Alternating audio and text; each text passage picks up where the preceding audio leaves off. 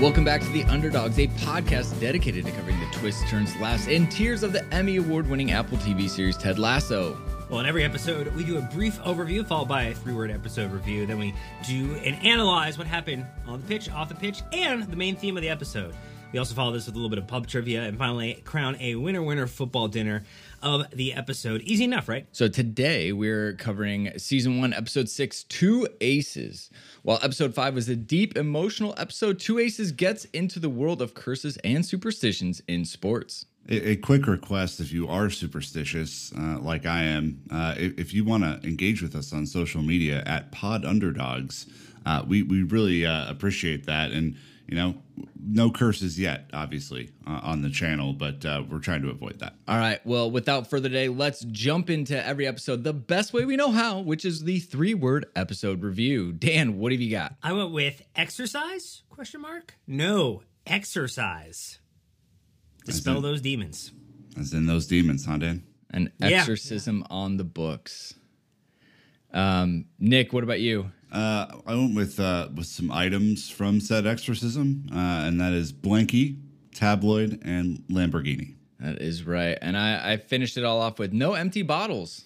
This is a team effort here, and so we're going to have to rally the troops on this one. So before we get into it, we're going to take a quick ad break, and we're back jumping right into On the Pitch, a.k.a. the football stuff. All right, On the Pitch time. After the emotional end to Episode 5, where Ted and Michelle agree to separate, the first scene in Episode 6 is of a solemn Ted taking off his wedding ring and heading into training. He gets lost on the way and is late, looking incredibly disheveled.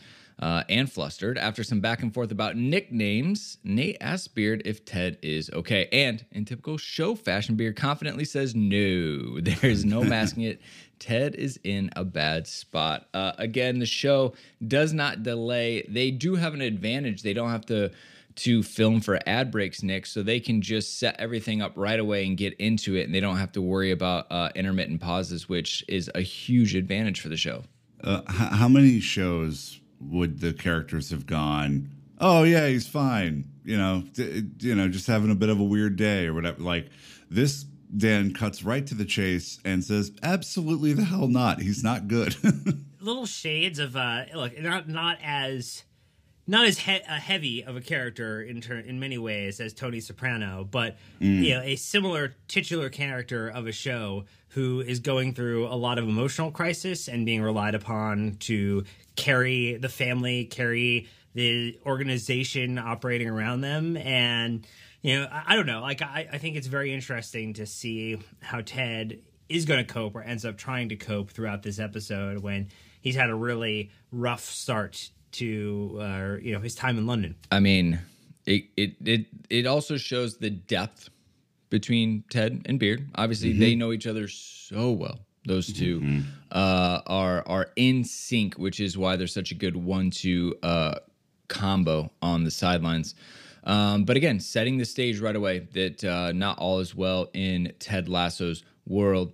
And it continues, right, with the press conference. Ted addresses the Jamie Tart-sized elephant in the room about how he needs to react to getting taken off for halftime. It wasn't what he wanted. Richmond still won against Watford, and Jamie is just not impressed, whatever. And I love it, Dan, when we get the Trent Krim from the Independent interjections. Always does such a good job of kind of bringing the football realism into it. Well, he asked the question of, but are you honestly going to keep your best player on the bench? And Ted responds with, well, that depends on Jamie. He knows what we need from him, needs from him. And so it's not the first time that has happened in any scenario with managers that for our team, because we are all Chelsea supporters. Yep. Jose Mourinho has done this quite frequently. Very good at using the media and to great effect to his full advantage. Yes, and so this is good to see a little bit of the the way that Ted can cut through a scenario and show a little more steel in the situation. Nick, it's also like Ted made the decision, right? He benched his best player before halftime, which is in the soccer world pretty insulting thing to do unless you're injured. right, Brandon? So you got to stick to your guns at that point. You can't just go, nah, he's back in the team right away. Everything's good to go. Like, Jamie has to prove it, and that's part of being a teammate. And this kind of, again, is a little bit of insight into Ted's real coaching chops and abilities, right? Because a good coach will, pull the strings even of a top player to get the best out of them, even if that means, upsetting them or potentially benching them. And it just shows that he does have some of the fundamentals of a coach, which, a lot of people didn't think he had. Ted's a man manager. He's not a tactical expert, right? And I think those two things are really different. His job, unlike Beard's job, is to get the best out of the person and the player through their interpersonal connection, right? And their connection to the broader team. A tactical manager is a really good game planner, right? And someone who can help set up the team differently to try and exploit weaknesses of another side. Ted has always been the man manager. He needs to connect with his players. This is a pretty interesting way to do it, though. Yeah. So right after the presser, Rebecca confronts Ted about benching Jamie and the ramifications of keeping him on the bench too long, aka Man City, who technically he's their player, he's on loan. And so what that means is that, if he's not playing enough, which this is a little bit of show talk, it's not in real world, they're like, hey, if you don't play Jamie, we're going to pull him back because we have that leverage. And so Rebecca just kind of gives Ted the heads up on the implications of that. And, Ted responds. He says, hey, Rebecca, here's my plan. I got to get through to Jamie. He's not bigger than the game. I think I got a challenge for him that he's going to respond to. And he kind of lays it out. And it's a fine balance in this sense. So we have to see how it kind of works. But yeah, welcome everybody to what is known as a loan of a football player, Nick. Yeah, so just a quick aside, unlike in American sports where you would make trades, you can actually loan a player and still own their contract in European soccer. So typically this is done with players who are on the younger side who need to go get experience, and Jamie is on the younger side. And he's also in a Man City team that we know as football fans is just stacked, right? There's no room for him to get on the pitch. And so loaning him out to get experience is a really great way to improve him, improve his value, improve his asset, right? So that actually happens quite a bit. It is, as Brandon said, really rare for a benching to happen and an immediate recall to go through, Dan, because typically this is a longer term vision that you'd put out to loan a player of some stature, and this just wouldn't happen immediately like this. Yeah, there are usually only certain types of scenarios where a player can get recalled, and most teams actually wouldn't even do it because it would create disunity within their main squad. So in this scenario, Man City probably has attacking players in their team. Jamie comes in, displaces that scenario if he were to return off of the loan. And then, there also is the inter-club relationship where if Richmond and City were going to do a loan together again, there's less likely you're going to trust that is going to be carried through effectively if you're pulling the trigger and canceling loans. Canceling a loan is a pretty rare scenario and typically has involved a player not starting across multiple matches for hey, they're not playing at all, or they got injured. Half a season or something, Yeah. So drastic threat, it'd be drastic measures from City that they're threatening, but their hope is that Jamie Tart plays as much as possible so he continues to develop. That is what they want to see. But then this is kind of the big one right here is, we had some trouble with the semantic satiation. Beard alerts Ted that Jamie is not going to practice because he's quote unquote hurt. That's right. The good old he's hurt, wink, wink, don't believe it. So Ted confronts Jamie about it. He laughs it off. He's just practice, I'm good. I just, I'm hurt today. AKA today you're hurt. Okay. That's a little interesting, convenient. So Ted kind of just goes off, about the in-your-face coaching moment. He's talking about how practice and how it's selfish from Jamie. He's really just flipped the script for the first time. I think this is not the Ted that anyone in the locker room is used to seeing, and the players are watching, and all of a sudden their ears perk up because they're like, whoa, not only is Ted not happy-go-lucky, he's yelling at our star player of all people And you love to see Roy kind of in the peripheral, like just past Jamie, just watching, and he's kind of watching out of the side of his eye, like he's not really facing it. And he's paying very particular attention during this epic rant. And you'd think that he started to gain some respect for Ted in this sense, but Dan, oh my, maybe as a mixture of caught Ted on a bad day, right? He's had a rough run of it in the morning. And it's just, this is one thing that he will not accept. He storms out of the manager's office and goes right to Jamie and confronts him. And he's like really worked up. Like he's not calm and collected. Like you can tell he's agitated about this. A heat-seeking lasso. Spillover. Little spillover from the emotional state that he's in and at home has now reared its head in the team's locker room with we're talking about practice, man. I'm talking about practice, and you can't do it because you're hurt, right? Fine by me. Tell you what, do me a favor. When you get out there, set up the cones so the other reserves do a little passing drill. And then, does the walk-off, right? And, the mic drop type of moment there. And Nick, I think we know this pretty well as the inspiration from Allen Iverson in a pretty famous press conference where he's talking about practice, man. I missed about one practice all season. Yeah, this is an Allen Iverson and Mike Brown special. I encourage you, if you don't know the reference, to go look it up on YouTube. It's only one of the most famous videos ever produced. And just so happens that as a punk kid myself, Allen Iverson was my favorite basketball player by a mile. So I love this reference. And Sudeikis actually has an interview where he talks about the inspiration for this moment and how this scene actually evolved a couple of times as they were writing it to kind of map to that thing. But I think the really cool part about this scene is that we had not, up to this point, Brandon, seen Ted Lasso yell once. Mm-hmm.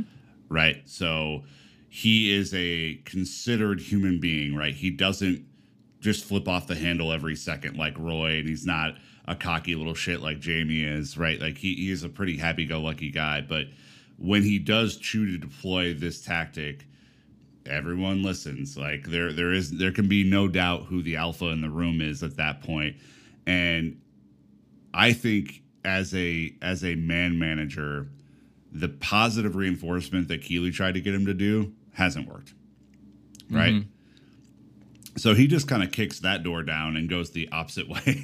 Yeah. and shames him. And I think this one definitely got to him. Yeah, I mean, you go back to man manager, and obviously you have to choose your moments to kind of do the big outbursts, right? Like, again, to your point, if you do it all the time, it just becomes repetitive and it loses its bite. This stuck everyone in the locker room, not just Jamie, right? All of a sudden, everybody was put on notice that, look, if you go outside of, kind of the team unity play, we're not going to have you on the team and that, or we're not going to allow that. Right. And so Ted is very firmly drawing a line. Love the line that he says as well. He goes, practice is the only time that we can control everything. Every other time is 11 of us versus 11 of them, which is also just a great reminder of kind of why you go through practice and things like that. But really impactful and powerful one. But conveniently timed here is that, no Jamie? Well, guess who happens to get healthy? The new signing from the summer who's been out injured all season. Enter the scene, Danny Rojas. Talk about a heck of an entry for a character. You thought Ted was bright and cheery. My word, Dan, we are in for a treat. Well, not only is he an actor, but he is also a former professional footballer. So Cristobal Fernandez, who has played in Liga Premier de Mexico. So not in the Premier League, but is someone who has had an opportunity to lace up effectively. And I always enjoy, Nick, the story of someone who's made the transition from sport into, an acting capacity of this element, because, I think it helps add a little realism to scenes that in some shows can be very poorly constructed, where the action does not match the way that the game actually would unfold. Look, I love Ted Lasso. Some of the early football scenes in the show before he shows up are a little tough. They're a little, as a football fan, they're a little tough, but it's clear when he starts dribbling that like this cat can actually play. Like he's a footballer in an actor's body, and it's really cool to see, Brandon, because it does, as Dan said, introduce that realism to the screen and in front of your eyes. He's doing little techers, he's doing little tricks, and I love the fact that they found like the diamond in the rough for this show, right? He adds diversity to the group. He adds a joyful attitude to the group, and he can actually, lace them up and kick it around a bit, and it makes a difference. To me, I think this is one of those rare mid-season entry points for a character in a show where you're like, holy shit, they added a lot to this. Yeah, Ted is really, obviously funny. The quote he has, he goes, "I feel like we fell out of a lucky tree. Hit every branch on the way down, ended up in a pool full of cash and Sour Patch Kids." I mean, Jamie is an ace, right? Whose attitude turned him into 7 of clubs. So then we bring in another fella to help turn him back into an ace, and that fella ends up being an ace himself. And so now we got 2 aces, hence the title of the show. But it worked out better than Ted could have ever imagined, because Danny Rojas is the dream. So shout out to Estudiantes Tecos Club of Liga Premier in Mexico. So after training, we see a very solemn Jamie picking up training cones and balls. He does the crossbar challenge, I think, just to remind himself he's still got it. And out of nowhere, Danny Rojas comes in for a little friendly competition that clearly Jamie wanted no part of. Dan, like, this is the anti-Jamie Tart. And so Jamie's having to face a very positive, overjoyous person that wants to share the spotlight, even though he's really good, which is not how the Tart Man does it. Well, not how the Tart Man does it, but the crossbar challenge is effectively a way to test your accuracy in your shot, because the crossbar is a much harder target to hit than the back of the net, because that's little kids, before the game will like run up past the mascot and shoot it into the net because it's massive. Hitting the crossbar requires a little more accuracy, a little more finesse, and so it's really a skills competition that lets you flex a little bit. I'm like, I'm better than you, I'm more accurate than you, and Danny doesn't see it that way, but Jamie certainly does. Danny is more just wanting to have fun. He's wanting to see what another player has, and Jamie is taking it, probably evaluating it as a more serious, like, am I really gonna be bounced because of this guy who came in out of nowhere? Yeah, it's they both can do it. I mean, the other thing about Jamie is Jamie can, this character can also play. So both of them are probably the 2 footballers on the team, realistically, and what they're doing. So it was, it's cool to see competition, right? And I think that's why we love sports in general, is because you can determine if there's a winner and a loser. And in this case, Jamie was the loser for the second time in the day. So then, a little bit later, we see Danny doing extra drills after training, but he trips over nothing and gets injured. We find out through a hilarious locker room exchange that Danny was in the training room before practice, and that is apparently a problem, which you would think it's good he's in the training room. Not if it's haunted. So now we find out Danny was tripped by someone who was not there. It's a good little English as a second language phrase right there. So what do you do, Nick, if once Ted finds out, no one's told him up to this point, right? They're like halfway done with the season. He had no idea. He goes, well, if it's haunted, Roy's like, I don't believe in any of it. He goes, all right, well, let's go check it out. He goes, I will not be doing that. Yeah, it's like the classic, like, I'm not scared of ghosts, but I'm certainly not going to walk into that haunted mansion. That's just not going to happen.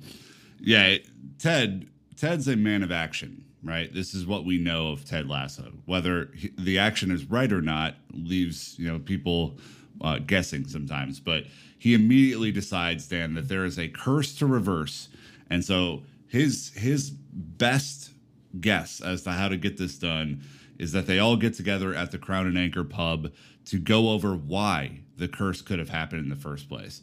Of course, you get the hilarious exchange that all the regulars are there, all the match going fans are there. People learn that the team is in the pub and start gathering outside of the pub. But before the business actually kicks off. We get a nice little cultural touchstone paying homage and tribute to one Martin Scorsese, where they kind of banter around what the best Scorsese film is. And for me, it's Goodfellas. So I'm just going to throw that out there, Dan. Goodfellas is top 3. I think Raging Bull is probably number 1 for me. But going back to the 50s? Oof. No, it's 80s, 1980 for Raging Bull. But, there's a lot of good films. I would ask Brandon what his favorite Scorsese film is, but I feel like that's just a losing question. And Brandon, just look one up. You have the internet at your fingers. It's a cultural crossbar challenge that he is not going to execute. Whatever May said, I'm in. She said... I'm Team May. That's all. Like, it's that simple. Which one did she say? I don't know, but... I love that they have the entire team in the pub. It's just funny, dynamics. And then all of a sudden the crowd rallies, as May said, like, hey, you got to get in, get out, because hey, word's going to get out. And sure enough, it does. But May and Higgins, they hit him with the history lesson, right? They're like, here's why. They put up posters around town to recruit footballers, ended up being an army propagandist thing, recruited a bunch of guys into the military. They did their physical in the training room or where it was. Ted tries to say, no, it wasn't there. And immediately just has to unfurl himself because he can't tell a lie. And they said, all right, so, Sam says, oh, how do we fix this? We can't change the past. And again, like just line after line, Nick, you love to hear just Ted go into these situations. Yeah, he says, no, Sam, we cannot, but we can choose to honor it. Now, those young men, they made the ultimate sacrifice. So I think it's only fair that we sacrifice something of our own, right? Sacrifice for sacrifice makes sense. I'm going to ask each and every one of you to go home tonight, find an item, find something personal, something that you truly value, and I want you to bring it to the clubhouse tonight at midnight. He doesn't say what they're going to do with it, right? He just says, grab it and see you at midnight. This is presumably during the work week, so they're really getting into this, Dan. But it's Ted's way of going, we got to try something here, right? And I think in the back of his mind, he knows that this is more of a team bonding thing than it is anything really superstitious.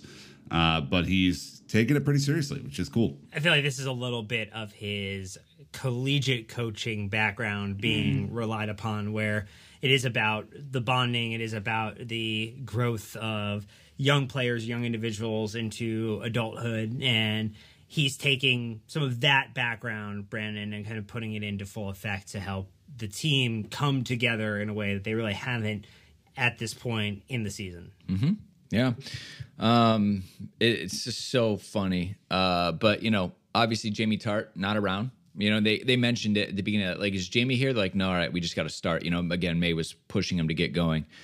He actually seeked out Keeley, not for a hookup, but almost just for a conversation. He was in town because Manchester City were playing West Ham, and he was quick to rattle off his stats from the game, which was good.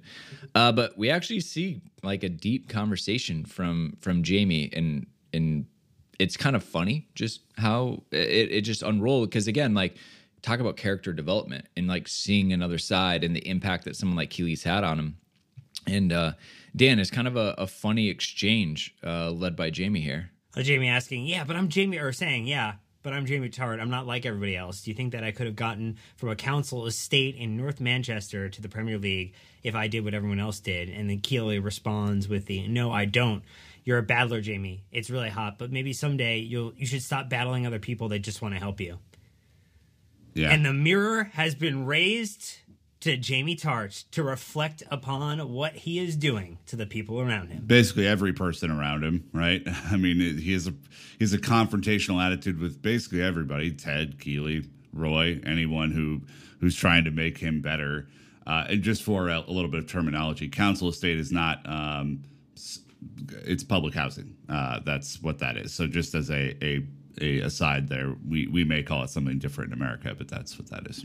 Yeah, essentially started, at the ground level, playing rec soccer in the neighborhood, and got all the way up. Didn't have those privileges maybe that some other people did. Then we see Sam go into Rebecca's office, try to convince her to come to the curse-breaking ceremony. Sam is the nicest guy and will not take no for an answer, Nick. Absolutely not. Love the hilarious confusion about a romantic endeavor as well. Wonder if we see that pay off at any point. But I love the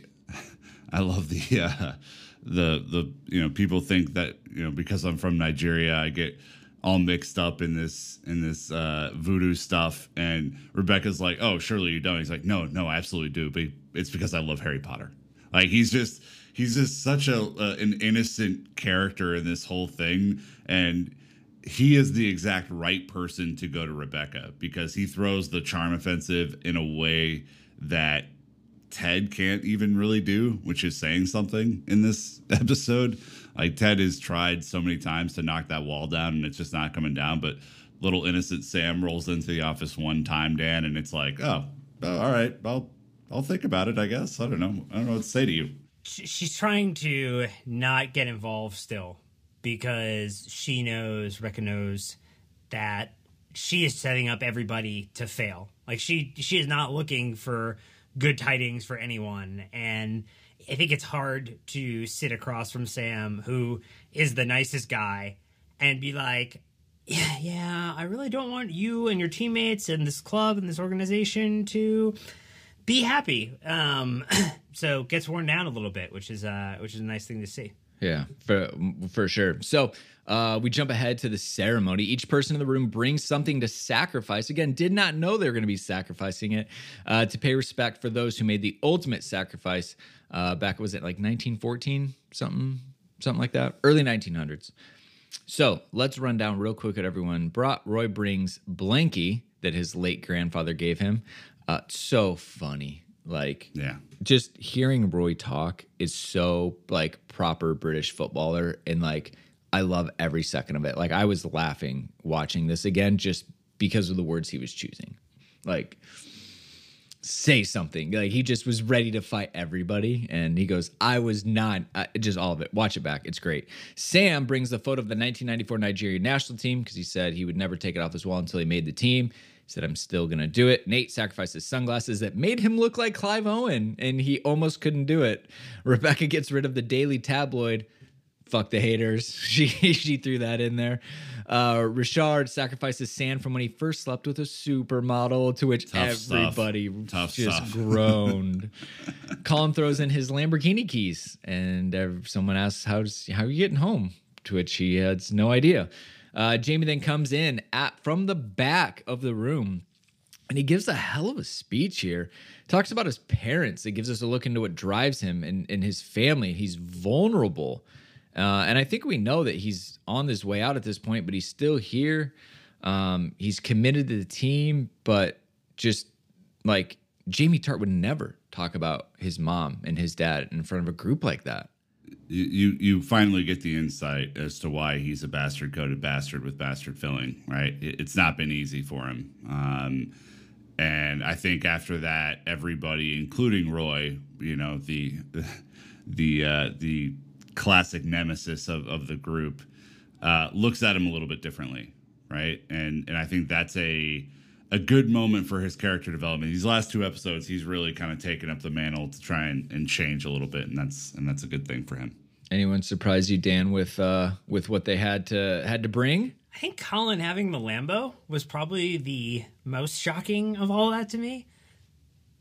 I don't know, it just didn't feel like the right match for the character. After burning the pile safely outside, thanks to Beard, as Ted was about to ignite it in the dressing room, Ted asks the spirits for a sign, and Danny Rojas comes sprinting out of the tunnel, signifying the end of the curse. However, we learn that Ted knew Danny was okay all along and made up this ceremony to get the team closer together. Danny brings a bottle of mezcal to throw into the fire, but Roy and Jamie assure him that the ghosts prefer the bottle to be drank. They proceed to do just that. And team bonding to the max has just occurred. Nothing like a bottle of mezcal before training the next day, just really take that bad boy all the way down. But, again, cultural moment, nice that we get to see mezcal brought into the celebrations, and the team begins to show some unity, maybe for the first time, right, around this activity that Ted's put together.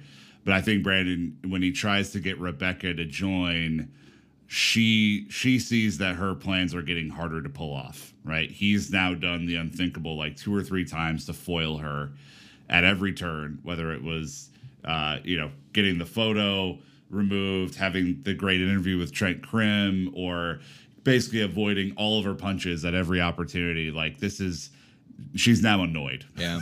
Yeah. I mean, she kind of like snapped to and realized that, oh, I'm getting sucked into this group. I need to remove myself. And so she didn't want to join in the celebration. Higgins joins Ted. Rebecca storms off. We get the rousing addition of Richmond Till We Die, which is great.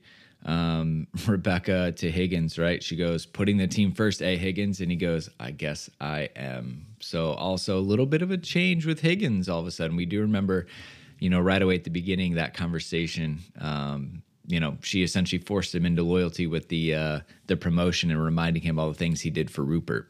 So next day, Triumph at Ted swaggers into training only to find out that, Man City recalled Jamie from loan. They did it. Ted is furious and confronts Rebecca. He also gives her biscuits and lets her know for the first time that he's made them the whole time. He said, I hope this is the worst batch you've had. Dang it, no, I finally cracked the recipe. And he storms off, and she kind of has that look like, oh, you were doing this? So cat's out of the bag, Dan. It's Ted.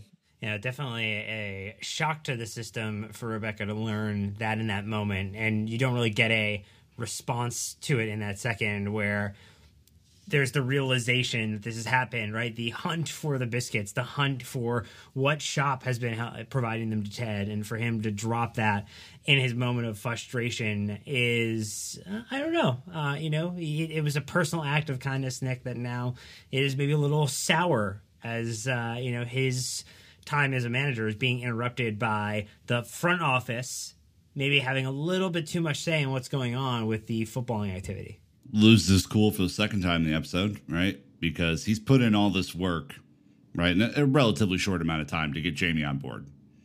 The minute he gets Jamie on board, Rebecca, betrays his trust and sends him back to City, right? And so, yeah, this is the somber end to the episode, unfortunately, where it's like you get the little whisper of football is life from Danny while the rest of the team are kind of in shock. They just lost their leading goal scorer, right?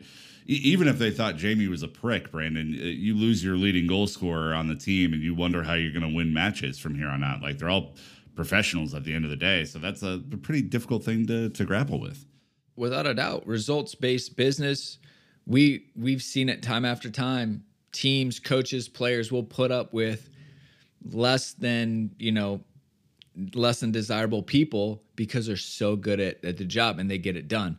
So Danny Rojas, like you said, sends us out with the somber football is life as the team kind of huddle around Jamie's locker as if he is almost passed away in a little tribute. So anyways, that is on the pitch, which was a lot, obviously. So we're going to take our ad break. When we get back, we're jumping right into off the pitch, aka the workplace stuff. Here we go.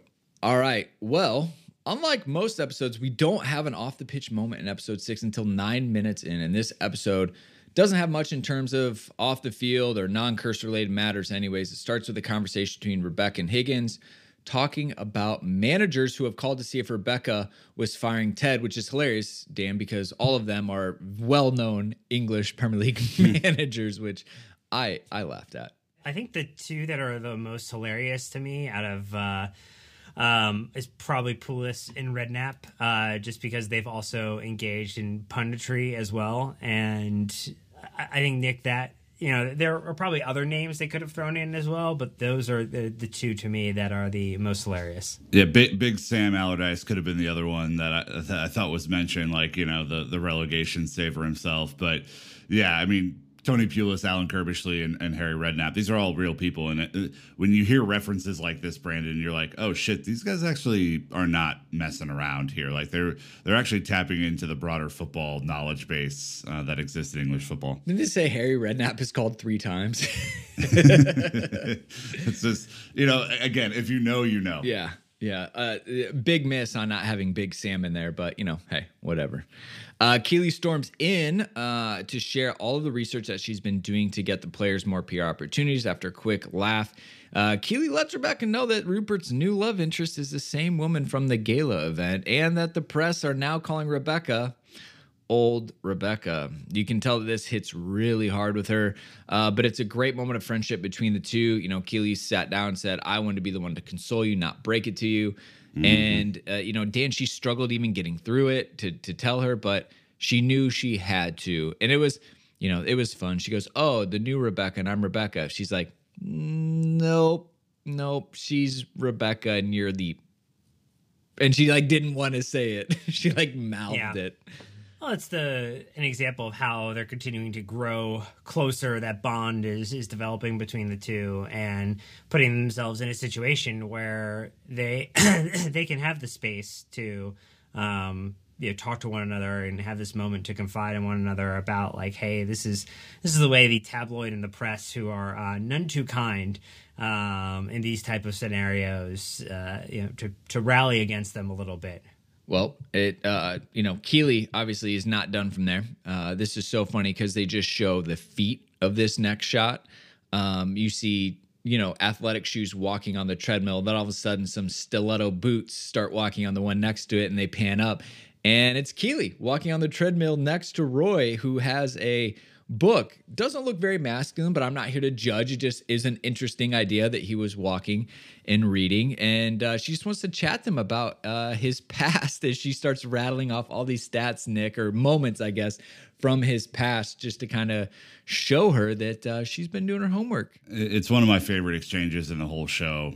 She says, I've been doing a lot of reading myself, actually. I read this mad story about a kid who grew up in a shit part of South London, who got sent off to play as a child in Sunderland, of all places, and who was later forced to rap his own verse in a charity single, which was called Winner, Winner, Football Dinner. That is where we get the segment title from. Roy said that was for world hunger, and Keely says, I believe it was The Cure. And I was just like, oh my God, their banter is so good. And she goes on to say basically that she's doing research on all the players' bios, and Roy's like, well, I don't want any part of this, leave me out of it. And then again, she just hammers him with, well, you wear a number, trot around while people clap, so I wouldn't be too high and mighty about it. Yeah. He's like, I'm not one of your show ponies. And she goes, oh, you're not. And then delivers the right hook. Bravo to Keely. I was in stitches when she said that. Because, again, Roy's kind of your experienced hard man. You don't really, take shots at him like that. But she can. That's all she does. Yeah, she can do it. So anyways, so funny. All right, well, the main theme, in case you haven't got it by now, is ace in the hole. While the team has its superstitions, Ted uses that to his advantage. Absolutely played them all like a fiddle. Not only does he use the timely emergence of Danny Rojas to inspire Jamie to confront what's bothering him, additionally, Ted uses a common enemy, aka the curse, to rally the team together after their first win in episode 5 to get even closer with each other. Roy is bought in, Higgins bought in, hell, even Jamie begins to buy in. So, without further ado, Nick, we do have the Crown and Anchor Pub Trivia. Weird questions and observations from the man himself. That's right. Some more fun stuff here. Obviously, engage with us on social at Pod Underdogs if you have thoughts and feelings about this. First one, a bit of a niche topic, but what is revealed to be Coach Beard's favorite bath bomb? There is a specific, I don't even know how to put, flavor? Flavor's not right. Scent? I don't know. That's the word to scent. Use. Yeah, it could be a flavor though. So hint on that. Which main characters do we not see sacrifice something in the montage that they do, which is really good. Rewatch it. It actually took me a couple times. There are two main characters that we don't see sacrificing something, so that's good. We mentioned this previously, so if you were listening, you'd know, but which team did Roy train with as a youngster before he got to Chelsea and eventually to Richmond? Number 4, what was special about the duck pen that Isaac sacrificed during the curse-breaking ceremony? And then number 5, we had heard mention of Higgins' cat in a previous episode, but there is a very specific and heartwarming name that he bestows upon said late cat in this episode. So tell us what the cat's name is, please. All right, very good. So, Dan, over to you for any surprises in the episode. Obviously, you said you were surprised at the Lambo and that, he would have it, but in general, anything maybe a little bit larger? I don't think so. I thought this one actually was even though it had some curse breaking or trying to kind of go through, it's a pretty rallied a group of individuals together episode. And so, I don't know, I think in kind of comparison to other TV shows really kind of hit on the themes that are needed to have that disunity, to bring people together, even though there are some individuals with machinations of taking the team down from the inside. Yeah, I mean, I thought that bringing an actor in who had played football was a pretty fucking big surprise, especially because I had never seen Cristo Fernandez in anything prior to Ted Lasso. Now he's everywhere. He's an international star and is in everything. I think Ted even said he's like a raven-haired golden retriever, which is, a great description. But, I think he really adds something special to this show, and not only because of the attitude and the positivity, but I think just like making the on-pitch football action a little bit more realistic. So that was good. I'm still kind of surprised that the different friendships or like kind of character connections that come about in this show I'm excited to continue to see more of them and where they go. But like I said, I never would have predicted the Keely and Roy kind of like back and forth stuff, which I found really enjoyable. And even seeing Keely and Rebecca, kind of grow. Everyone is strongly intertwined, which I've really enjoyed just from a show. So when it comes to winner football dinner, aka who won the episode, it's clean sweep. I mean, there's really no fun arguments to be had here, Nick. It looks like we're just gonna award it and be done with it. Our man Ted is on a roll right now, having won episode 2, 3, 5, and now 6. Look, the man set this whole thing in motion. He got the team unified. He got through to Jamie. He's building a sound, I think, foundation with Roy because of his actions in this episode. And, he is avoiding every single trap to this point that he can from Rebecca as she's trying to sabotage him, Dan. So it's a damn near perfect performance. Oh, he is one episode away from winning the season, and only could someone, either Rebecca or Keely, tie him at this point if they were to sweep the remainder of the season. And so very likely that we are looking at the winner of his own name show, Ted Lasso, being the season winner football dinner. Yeah. All right. Well, as it stands, I think that's going to wrap us for this one. Tight and mighty from this one. Really excited. But, that's it for us from this episode of The Underdogs. Obviously, please connect with us, as we've said, at Pod Underdogs on social media. We're going to continue the chat there. And if you'd be so kind, take a few seconds, leave us a 5-star rating review. Apple Podcast, Spotify helps people discover us. Really, really appreciate that. And guess what? We'll see you on the next episode.